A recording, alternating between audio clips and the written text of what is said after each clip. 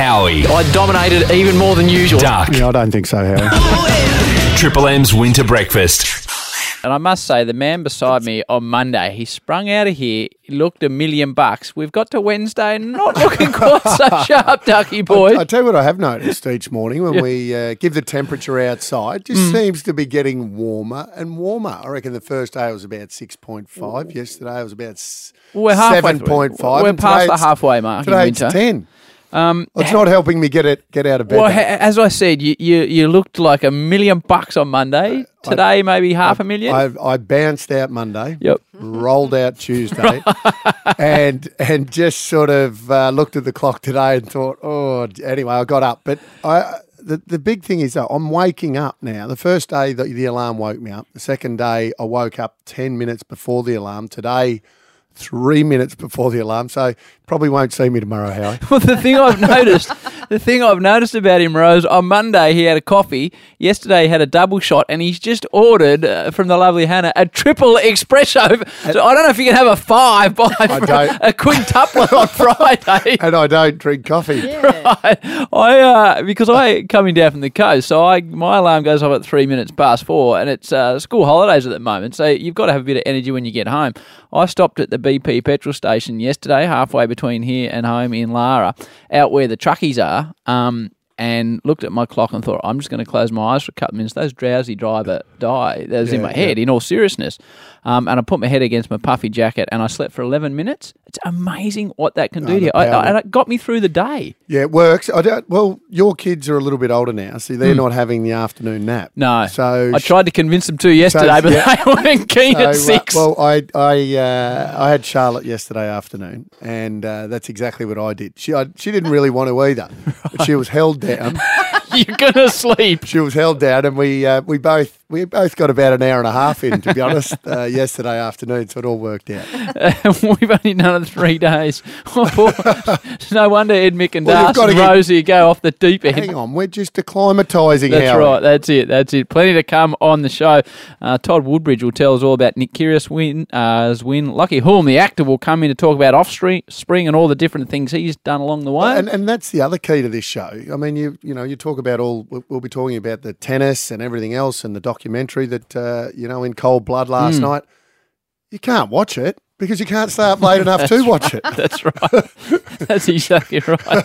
Wimbledon is up and running, or they had some concerns later on with rain, and the coverage will continue on 7-2 from 8:30 tonight. It's important to say, Howie, exclusively live on 7 tonight from 8:30. Okay. Exclusively live. So you can't watch it anywhere else but 7 live tonight. Well, I don't know about all that, but I know I watch because Todd Woodbridge is up front and centre, and he's who I want to listen to. Well, and that's exactly, and you can watch him live exclusively. What a thrill! What a thrill, Woody! We can watch you live and exclusive. Apparently, how are you?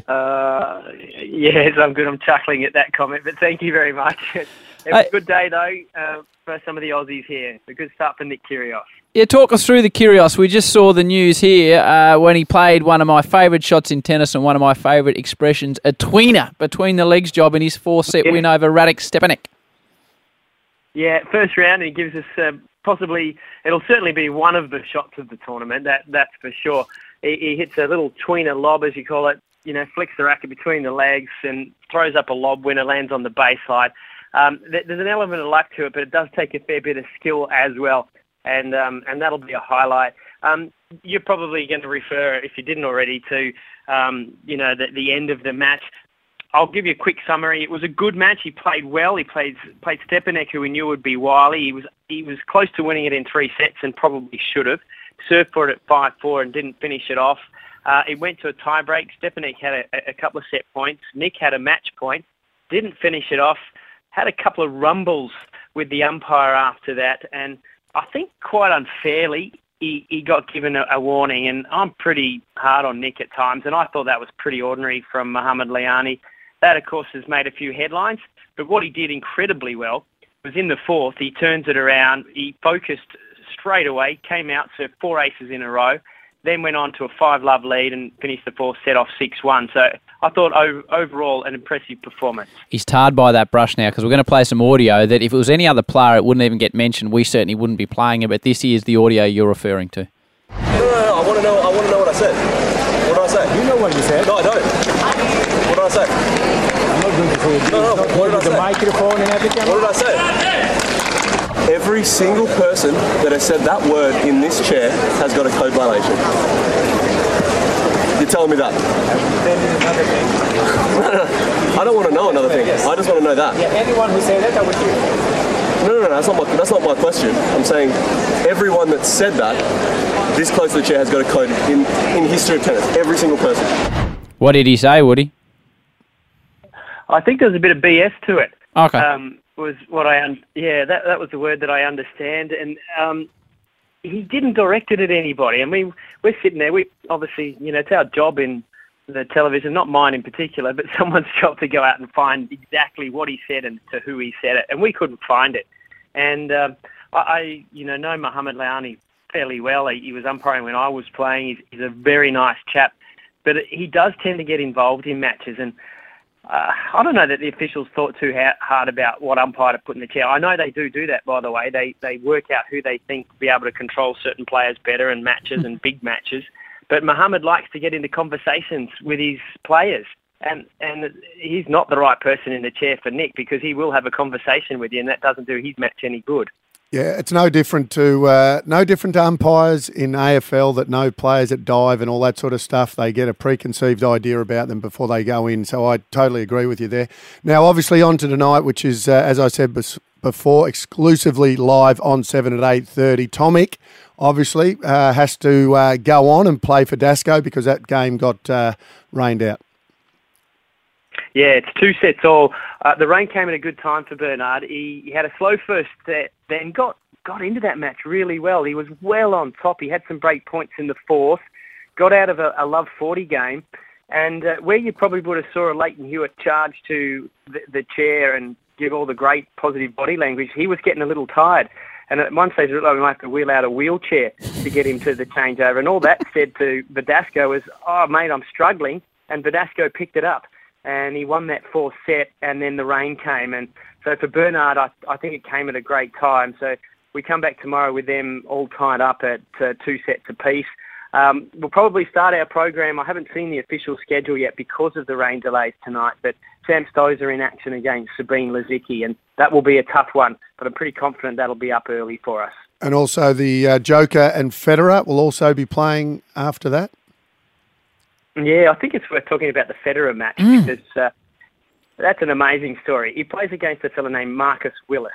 He means as much to me as he probably does to you guys and all the listeners. Marcus Willis had to play pre-qualifying.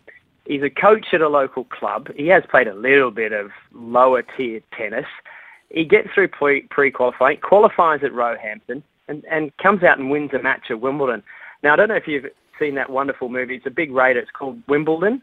It was about 10 years ago. He's like one of the characters out of that movie. It is quite intriguing. He's probably a little bit overweight, to be polite. He's loving every minute of it, and he's going to get the opportunity to play against the greatest, or if not one of the greatest of all times, in Roger Federer. It's worth viewing because his press conferences have been terrific, and the story itself is it's one of those sort of Cinderella stories that we've not had before in tennis, or if not, for a very long time. Woody, I really like that Wimbledon film as well with Paul Bettany, and it's one of my. Can you name an actor in it, by the way? Kirsten Dunst, just quietly. I'm quite. Yes, well done. There you go. Now, as we let you go, you were very kind saying Marcus Willis was a touch overweight. I saw his highlights last night. He had man boobs, Woody, to be completely frank with you, in his tennis shirt. Well, the main thing is that I didn't say that. And you did, well, I just did. That's what you were hinting at. But yeah, look, he's probably gained a bit of fitness over the last 2 weeks when he's had qualies and the main draw.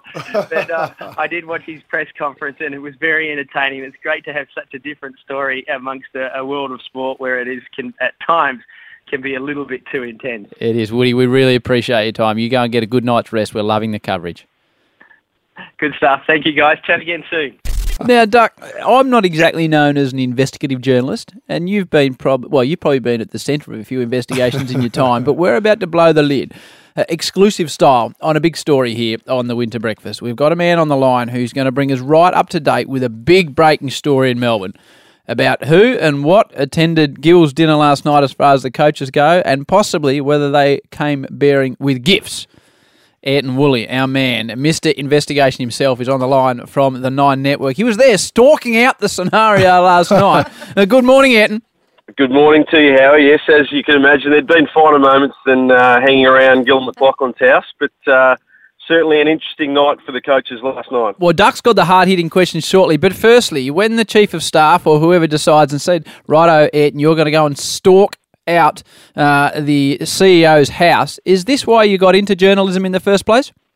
Look, possibly not, but as you can imagine, Gil McLaughlin certainly doesn't have a studio apartment or a little townhouse that I was sitting outside. Quite palatial, so I'm not sure he even knew we were there for most of the time. Do you sit in the car and sort of eat chips and drink Coke and stake out the movie till they arrive, or not? How does it go down?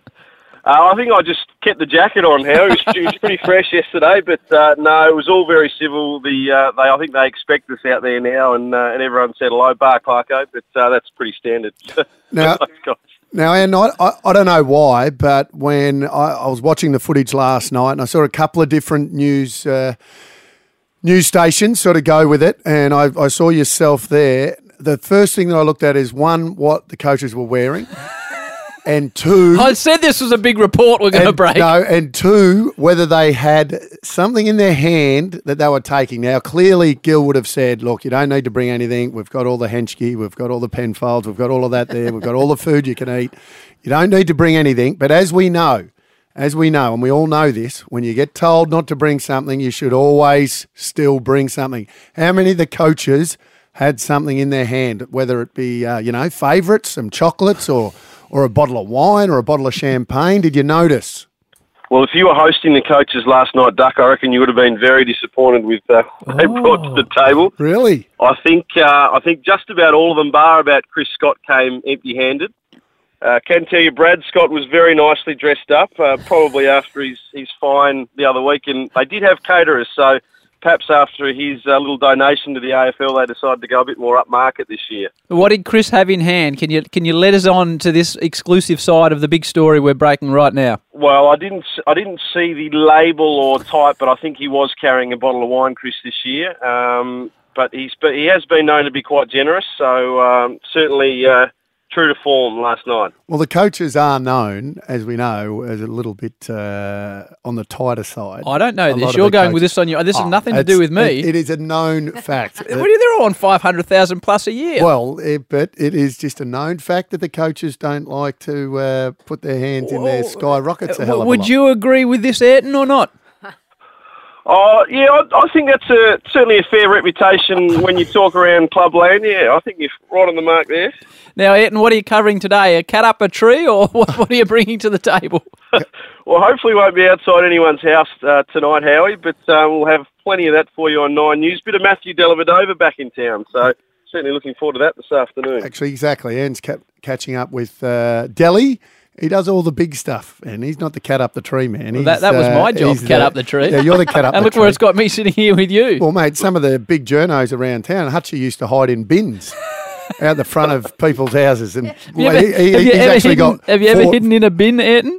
No, I don't know how I'd go fitting in a bin, actually, which is why I'm heading off to the gym at the moment. I reckon, that's why Hutchie gave that up too, I reckon. I reckon Damo, if you go through Damo's wardrobe at home, he's got 3 different types of koala suits.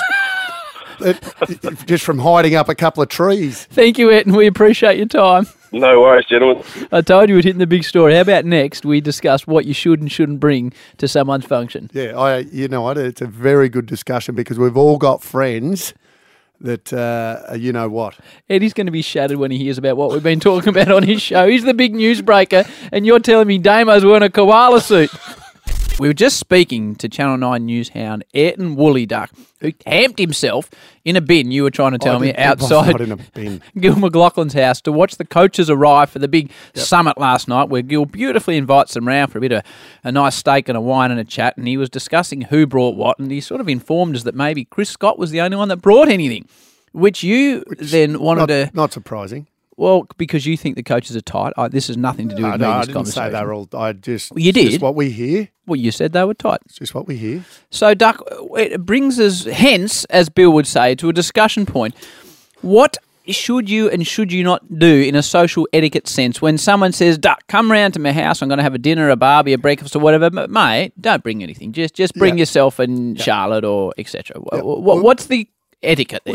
We've all got different sorts of mates, and we've all shapes, all sizes, all different personalities. But I've got a mate who would always say, you know, will I bring something? And he did. He would always bring something. He'd always bring the cheapest bottle of wine he could find, and he would bring it around.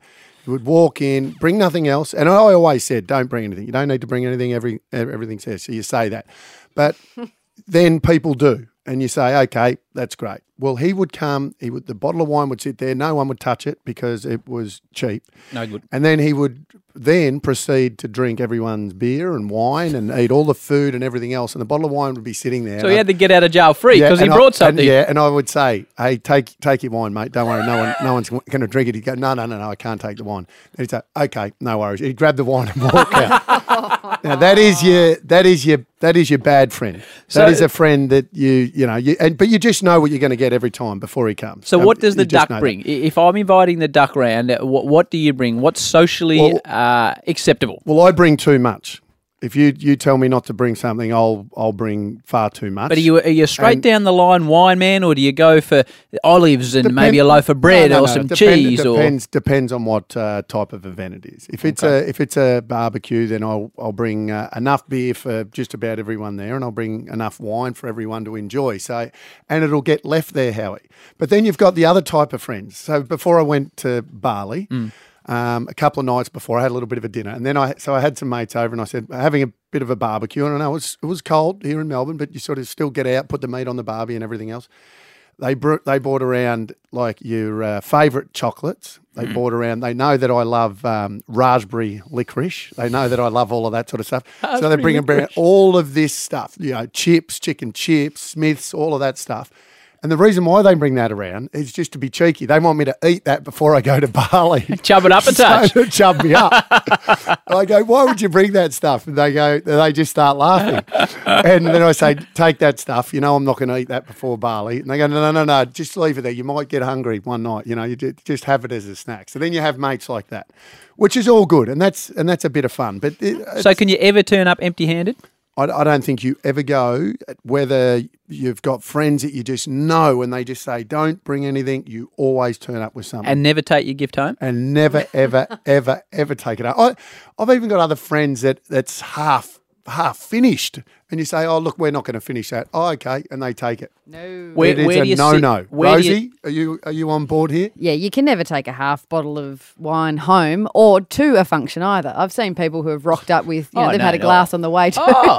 And and as you would know, when you go, and by the way, drink responsibly, but when you go to a botlo, to buy a 6-pack is just about the same price as to buy the whole thing. So you just buy the whole thing? Well, buy the whole thing. That's you right there. If you want, and then you've got other mates that buy the whole thing and then just sort of take a 6-pack out and leave the 3/4 in their back of their boot and bring the 6-pack in. Where do you sit on someone comes around to your house, brings you something, and then you re-gift it? You take it with you and take it somewhere else because it's not your cup of tea. Oh, I could get in big trouble here because I'm not a re-gifter. Right. Someone very close to me is a massive re-gifter. How close? Close. Right. Mother of... I didn't say that, did I? The sort of mother-in-law material. No. She's a re-gifter. No, not mother-in-law. No. What's her name? Hey? What's her name? No, come on, move on. The re-gifter, not allowed. Massive re-gifter. There's been another athlete pull out of the Olympics. Duck Jason Day, I'll read you part of his statement. The world's #1 golfer. It is with deep regret I announce that I will not be competing at the 2016 Summer Olympic Games. The reason for my decision is concerns about the possible transmission of the Zika virus and the potential risks that it may present to my wife's future pregnancies and to future members of our family. So He joins other Australians, Adam Scott, Mark Leishman, also golfers, and Andrew Bogut had expressed some fears. There's a lot of other golfers around the world, Brandon Grace, Charles Schwartzel, the former Masters winner, Louis Oosthuizen, Vijay Singh, etc. And some gentlemen like Greg Rutherford, the long jumper, Paul Gasol, the basketballer, and a US volleyball coach have chosen to freeze their sperm. Now, we're not medical experts by any but they're stretch. going away. They are going away. In South Korea, they're going to wear Zika-proof uniforms, which basically your blazers and pants, Rose, you get sprayed in a anti-mosquito repellent style scenario. So it's passed on by mosquitoes. I have had a chat to Doc White about this a couple of times. It's not a new thing. He said, this has been around since the 60s and 70s. It's a very, very, very small chance of infection, but I guess it's up to the athlete themselves. It is. Am I being pessimistic when I say that all of the people saying, and I'm not saying they're not doing it for those reasons. Clearly, if there's some risk, they're doing it for that. But it's all of the sports that they earn massive amount of money and it's not as important to them to compete in the Olympics. Would it be fair to say that? Yeah, I think if you are a swimmer or a runner and the peak of your career is aimed at going to the Olympics and you're heading off to get hopefully an Olympic medal, or if you're a golfer or a tennis player or these sports that I actually don't think should be in the Olympics because it's not the ultimate. If you win an Olympic gold medal, it's not as good as winning Wimbledon or winning the Masters. I think, therefore, you would be, as a typical Olympic sport, for want of a better term, athlete, you'd be more inclined to take on board any perceived risk. Okay, so back to the virus itself. You know a little bit about it. As you said, you spoke to Dr. Rowan White, who is right across it. It's been around since the 60s. You're going away soon after Straight breakfast. after this, yep. And you're going to a country where this is also an issue. Yeah. Are you concerned about it? And would you let Erica go away? I'm going to Guyana in northern South America for a work situation directly after we finish winter breakfast. And they've had cases of Zika there. There's been cases of Zika in Bali. You just went to Bali. Did you even consider it? Nope. There you go. I wouldn't. It's one of those things, Duck. You could get hit by a bus in King Street. Whether I would let Erica go, I'd certainly do a lot of research if we were going to be having more children, but I don't think there's been a direct link between the two. I will go to Guyana without a second thought about it. You wear your mosquito repellent, life will be, and I've had this discussion with Doc as well. If I was to go and get the Zika virus, he said the majority of people wouldn't even know you had it. It's like you got the flu for a week and then on it goes and away it goes. So all of a sudden, those sports that everyone's pulling out of, and I'm talking about tennis and golf, all of a sudden now that gold medal is just hugely diluted. Well, they shouldn't be there in the first place. We're going into a whole other discussion now, but it's hugely diluted, isn't it? That medal. Yeah, you're not competing against the best. And it doesn't matter though, mate. We've also got basketballers. Steph Curry has pulled out as well, and I don't know why. I don't know whether it's injury. Because he's buggered. LeBron's not going as well. Fair enough. LeBron's not going. So the two best basketballers in the world are not going to compete for the US of A. It is. It's just it makes the gold medal not as. Maybe I don't agree with that, because in 5 years' time down the line, if you become the first Olympic gold medalist, say you're, it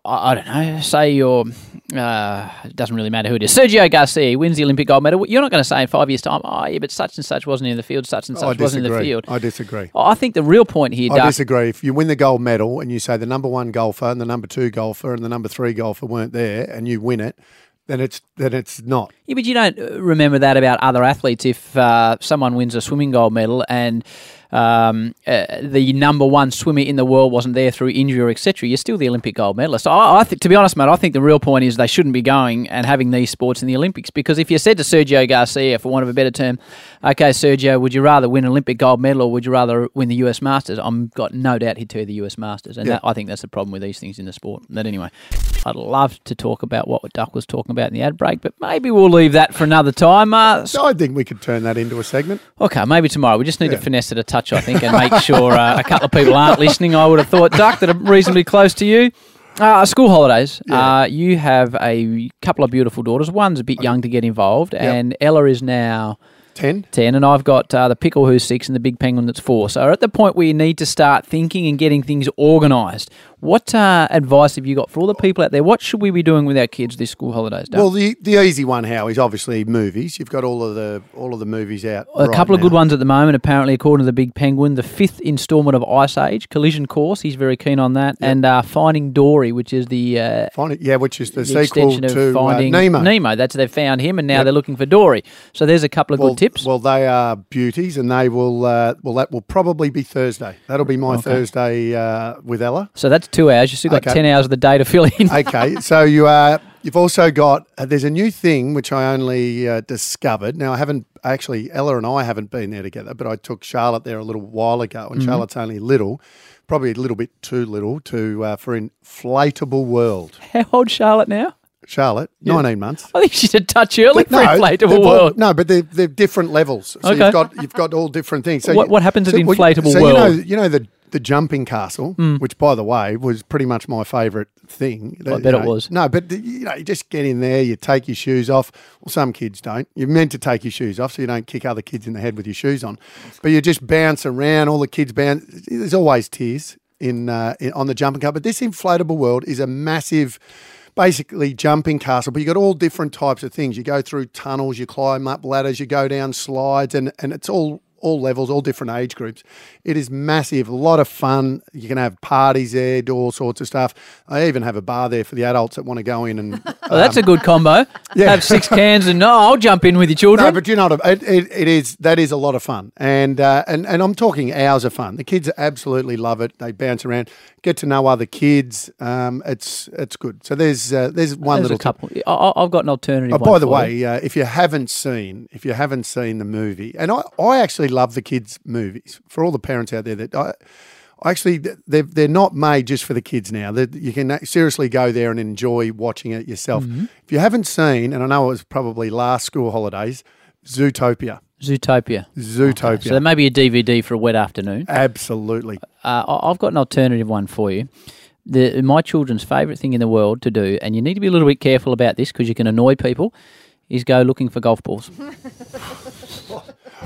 I go looking for golf balls. Go looking for golf balls. So we put ourselves in dark coloured clothes and sneak down to I'm not going to say which golf course because it's a very exclusive one. So you're not meant to be on the course? Well, you're meant to just stay in the shrubbery. And the Big Penguin and the Pickle go down and look for golf balls. It's like they're looking for treasure. Doesn't cost a cent, Ducky. We went on Monday afternoon when I was struggling to stay awake. They were pestering me, can we go looking for golf balls? We came home. We went for an hour and a half, Rosie. We came back with 31 golf balls. 31? Yes. Well, it's funny you say that because as a kid, I used to do exactly that. That was my first income stream. But you'd get into the dams. So you'd walk around in the dams, and because there's obviously a zillion balls in the water. What about the eels between your feet? No eels in dams, Howie. Okay. Anyway, you might get bitten by a yabby or a few leeches jump on, but then I'd go. But as soon as we did that, then we'd go around walking around the golf course, selling them back to the golf. That was my first income. Very cheap. The Big Penguin only has one problem with it: is he hides in the bushes, and then someone strikes a 3-iron directly down the middle of the fairway, and he's like, "Dad, there's a ball. Can we get that one?" I was going to say Can we get that one? The bushes are probably the worst places to hide because that's where most of the balls go.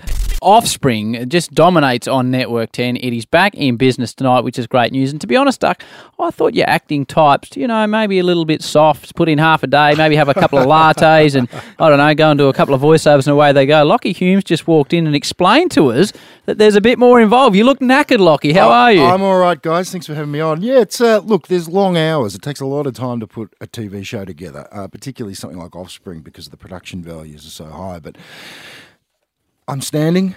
I mean, I'm not. You guys are sitting. I'm standing. So that's got to say something. Mate, there was some doubt whether this was going to go on for another series. Clearly, you're happy it has. It's been a huge success. Yeah, it's true. This show is the definition of backed by popular demand. We went into the last season, which was a couple of years ago now, really thinking that's it. And thinking we're just going to sort of do our victory lap. But there has not been a day since that final ep went to air where someone at some point has not said to me, is Offspring coming back? And it got to the point where I said, no, it's not. And I sort of hate to let you down, darling, but it's not coming back. And then about 12 months ago, I got a phone call saying, do you want to do more Offspring? I thought it was a prank call.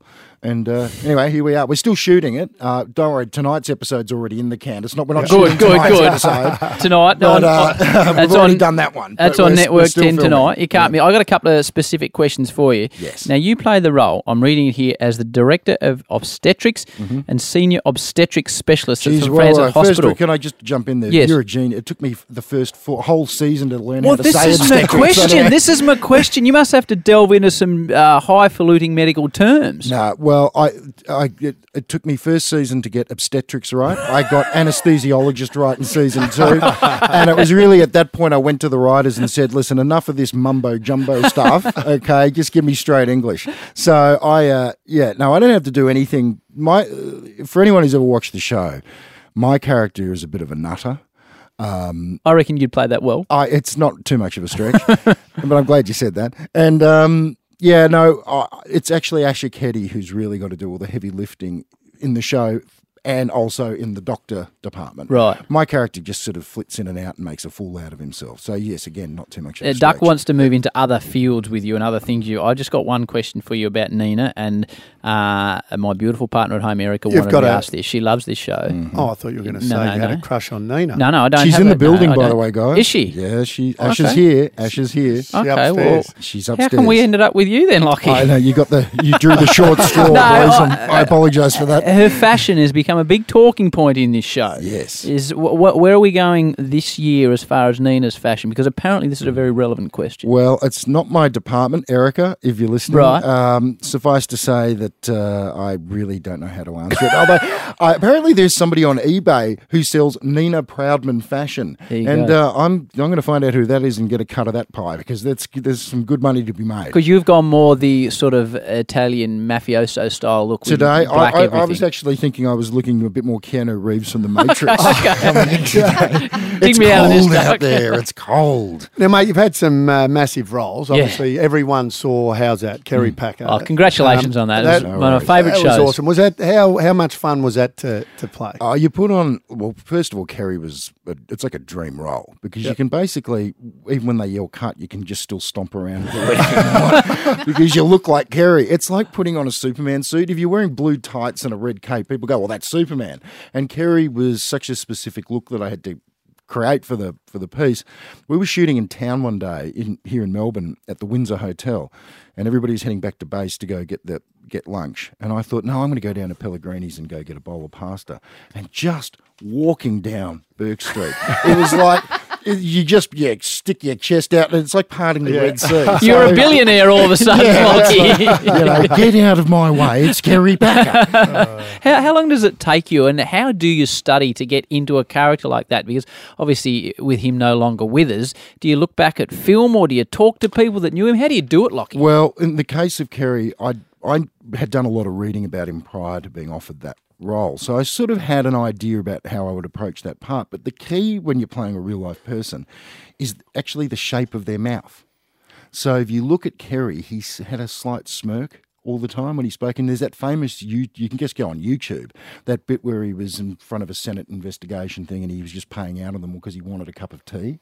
So you just learn how to do a bit of that. That's very good. Talking about I like it. Talking about your mouth and your voice. You even do the Fox Footy and Fox Sports. I am. Yeah, voiceovers. I've been the voice of Fox Footy. This is Fox Footy.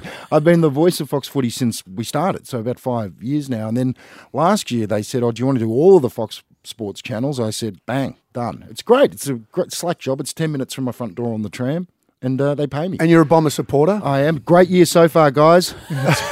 Killing it. Go Dons. Offspring is tonight on Network 10. Just as we let you go, if you could choose one actor on the planet to work with, who would it be? Al Pacino. Al Pacino. In a heartbeat. Likely to happen? Probably not, but you can dare to dream. I'm in Melbourne, he's in New York, but you never know. Do you know Al? Can we get onto him, Duck? Can you sort something out? You did a little bit with Killer Elite. I did. I worked with De Niro. So De Niro, he came to Melbourne. Right. Yes. So you never know what might happen. Look, I'll tell you something. I'm working on a screenplay with a mate of mine in LA, and we're actually writing a role for Pacino, so you never know. Never know. That's a clever way. Write him into it. Exactly. Invite him. Hey, Invite Lachy, him. a treat to have you in here. Good luck with Offspring. Not that you'll need it. It's a show that dominates. Thanks for your time. Thanks, and, We'll guys. speak to you soon. All righty, boys. Thank you so much. Duck, we were just talking about a suspected triple suicide attack in Turkey. The man that is on the way there for the Nine Network, their foreign correspondent, who's had to cover some horrific stories in recent times by the name of Tom Steinfort, joins us on the line. Good morning for us. Good evening to you, Tom. Nice to speak to you, not in the best of circumstances. What can you tell us is happening in Turkey?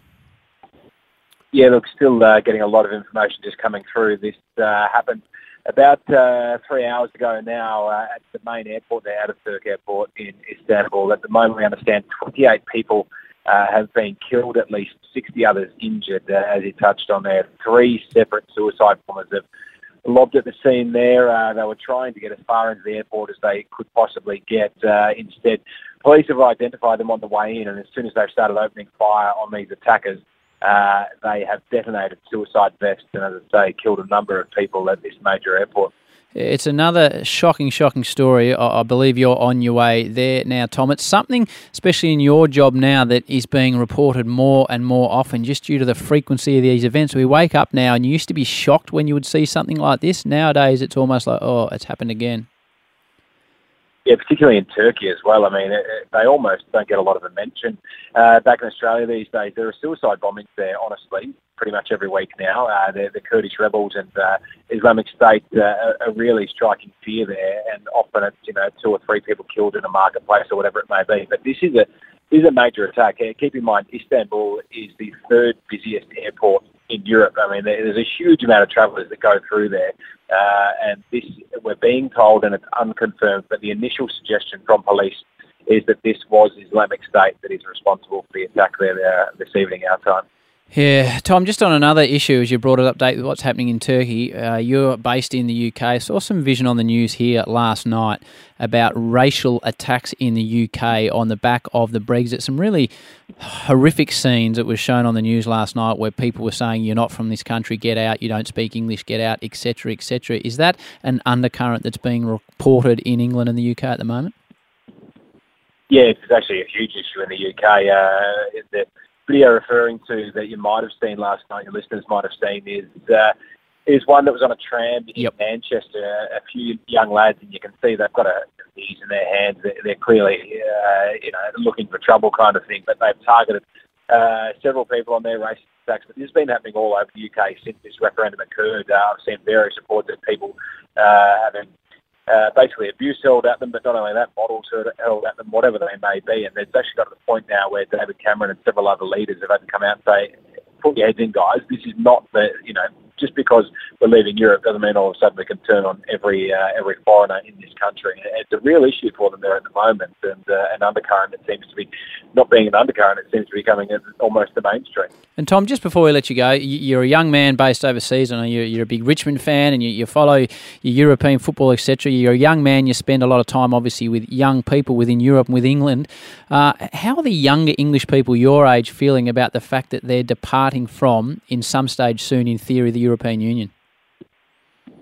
I'm not thrilled. I mean, it's really interesting. I don't know whether you've seen the maps on the demographics and all of this, but if you look at the 18 to 25-year-old bracket, 80% of them voted in favour of remaining, and I think it was the 25 to 39, it was still somewhere around 60 to 70% that wanted to remain, and particularly in London as well, the figures are even higher. So look, people that I'm talking to, they're genuinely upset that this really is going to change not just their lifestyle, but generations to come as well, and their opinion is that the people that voted to leave were the old generations who won't have to live with the consequences that much longer, and it doesn't really affect their longevity and their future travel plans and work plans. So, look, for young people, it's something that's upsetting a fair bit.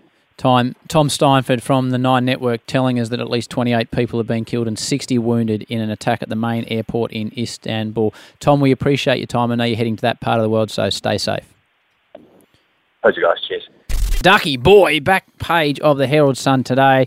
The Herald Sun can reveal clubs have been contacted by Jaegar Mira's management and told he would seek elite midfielder wages if he was to leave the Gold Coast Suns with a $750,000 price tag. Hasn't played football for quite some time.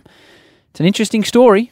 It is, and it's one that puts the young man under all sorts of pressure if that was the case, Howie. We've seen it time and time again, players that leave for big salaries after not being proven, as you said, hasn't played footy for a very, very long time. Names that come to mind straight away, Tom Scully, who, by the way, right now is playing some really good footy for GWS, but took him a fair while, and I think because of that pressure of that price tag, certainly I think has an effect. Tom Boyd's another one at the Bulldogs who could come back in this week, and good luck to him. But what it does, and footy clubs and players at clubs won't admit this, but it does. It puts players offside, especially when you're languishing in the seconds, or you're not playing your best footy, as in Tom Scully's case for his first few years. I just, be happy with where you sit, and this is where the manager plays the part. It's not Jaegar's fault. It's the manager who puts his price tag on them, and then doesn't realise it, and it could be over before it even starts because of that.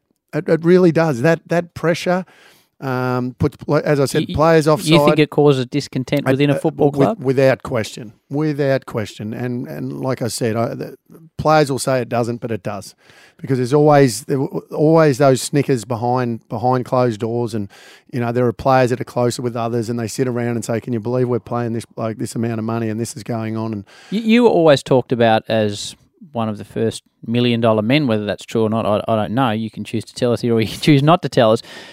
Did you feel any... The tax office knows what it was. Okay. Yes, it was. All right. So it's $1 million a year. All right. Well, $750 net or whatever it was. Okay. So did you feel pressure with the money? So it's $1 million. Okay. So did you feel pressure with the money, or, and I'm not being silly now, because you were the dominant player at your club and within the competition, then it wasn't an issue? No, it wasn't. Well, my wage built. And I didn't leave a club and I didn't get overpaid for what I was, before my time, so to speak. So these young men that, leave for, and look, there's been players leave. Chris Judd left West Coast, came to Carlton for a massive amount of money, but was worth every cent because he'd already earned that. He's a Brownlow medalist. He was arguably the best player in the competition, and that's happened a lot.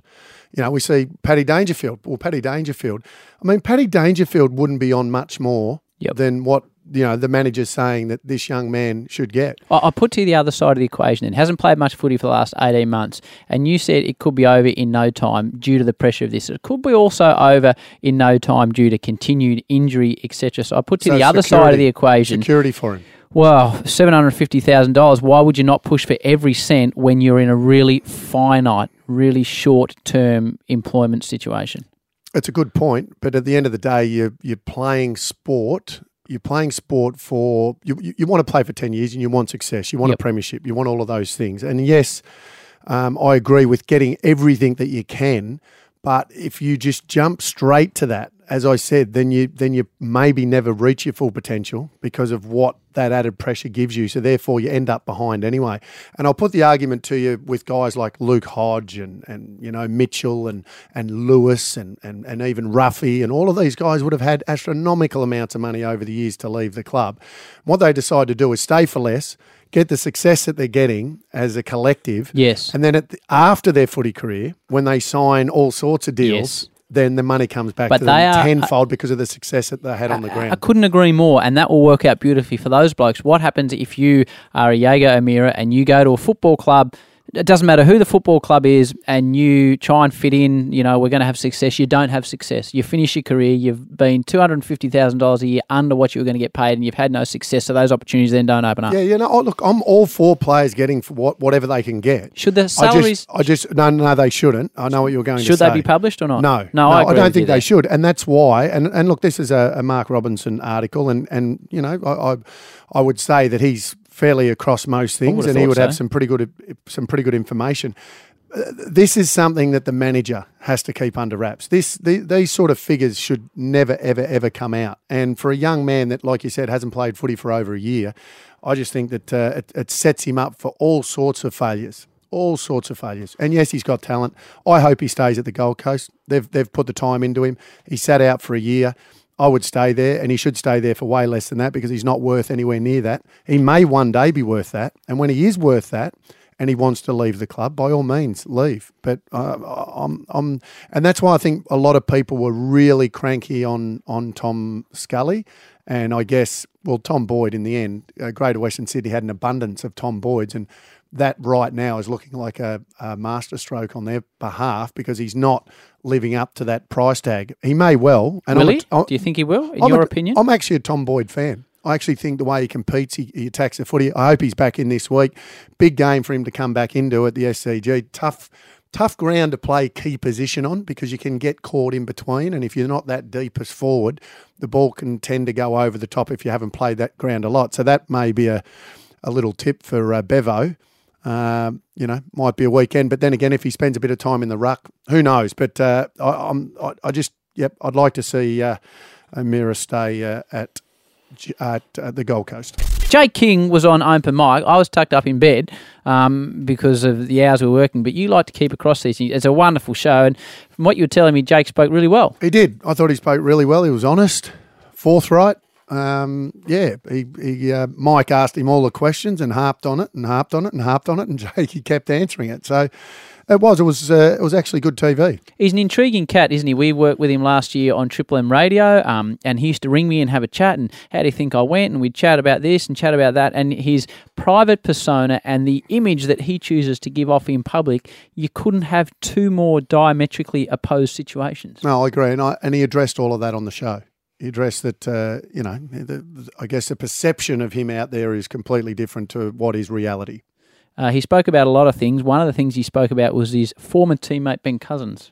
It's been a tough road for Ben, and it's going to be a tough road for him. So all we can do is make sure that if he needs some guidance, needs some help, that you're a physical presence and you're in front. It's not just a phone call. It's actually physically making sure that they're okay. We chat about a lot of things. I mean, he will talk about the boys playing football. We'll talk about the kids. We'll talk about, as mates do, that side of it. No offence, not for anyone to know. That's a personal thing for me and Ben. It's no one else's business. For me, it's being a mate, not a counsellor.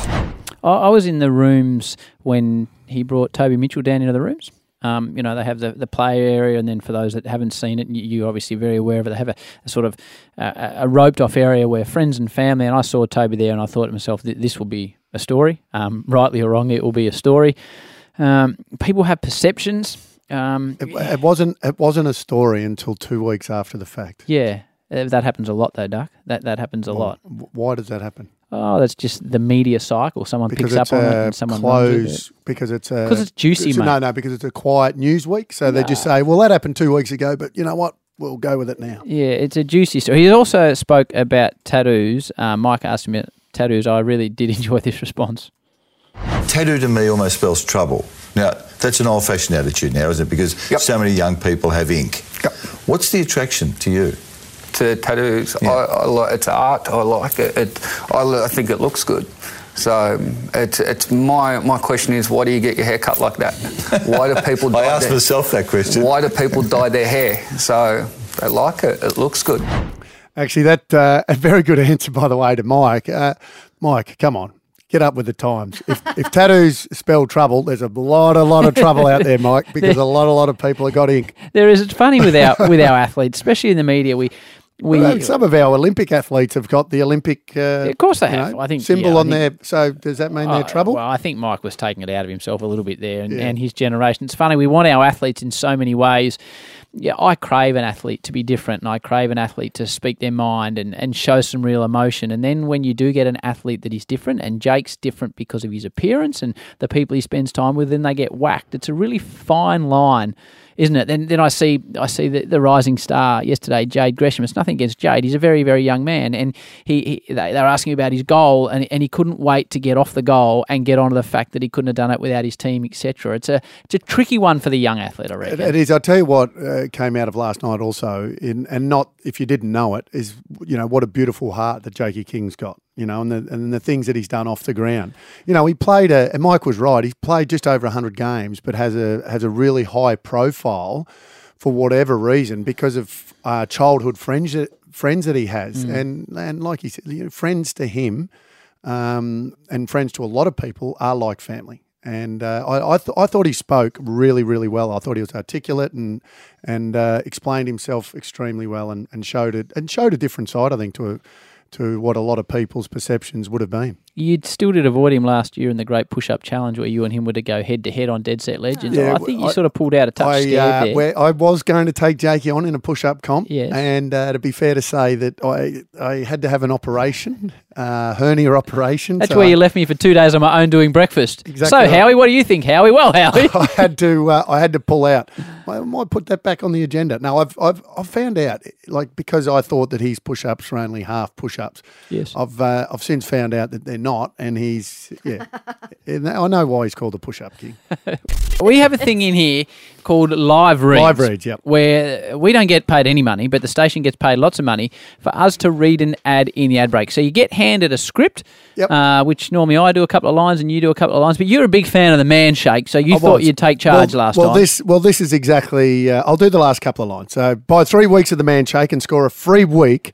Hit manshake.com.au. Then it's got a word in brackets, so you're not meant to say it. Fast. Consult your GP for beginning any diet individual rate them up. And that got me thinking.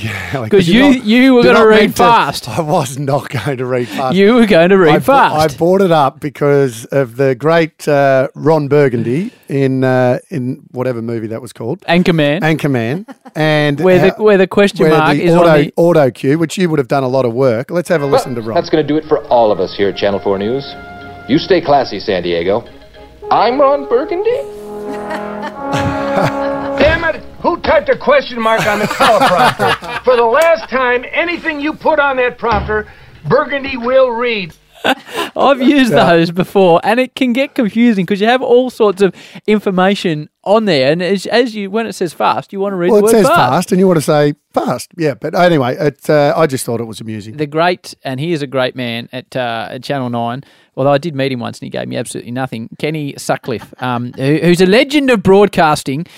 So he had the auto cue scenario, and when you do a cross with someone, if I'm in one studio and you're in another, they put you in what is called the industry two-way boxes. Mm-hmm. And so it might say on the script two-way boxes, and therefore I know that you're already there for my cross. Yes. But it may be written on the auto cue.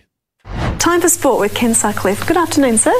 Good afternoon to you, Davina. Lovely to be here with you. The Gold Coast Suns forward Stephen May faces a lengthy suspension when he fronts the AFL tribunal tonight. Two-way boxes, 9 until he was AFL House. Big Kenneth. That is. He's backed over the two-way boxes. That is as funny as I've heard. But because you're talking about a man that is as experienced as anyone in the industry to get that one. But that's because you're on autopilot. He is on autopilot, and he just knows that he just does it so easily. That's hilarious. I'm Ron Burgundy. Love it. I'm Ron Burgundy.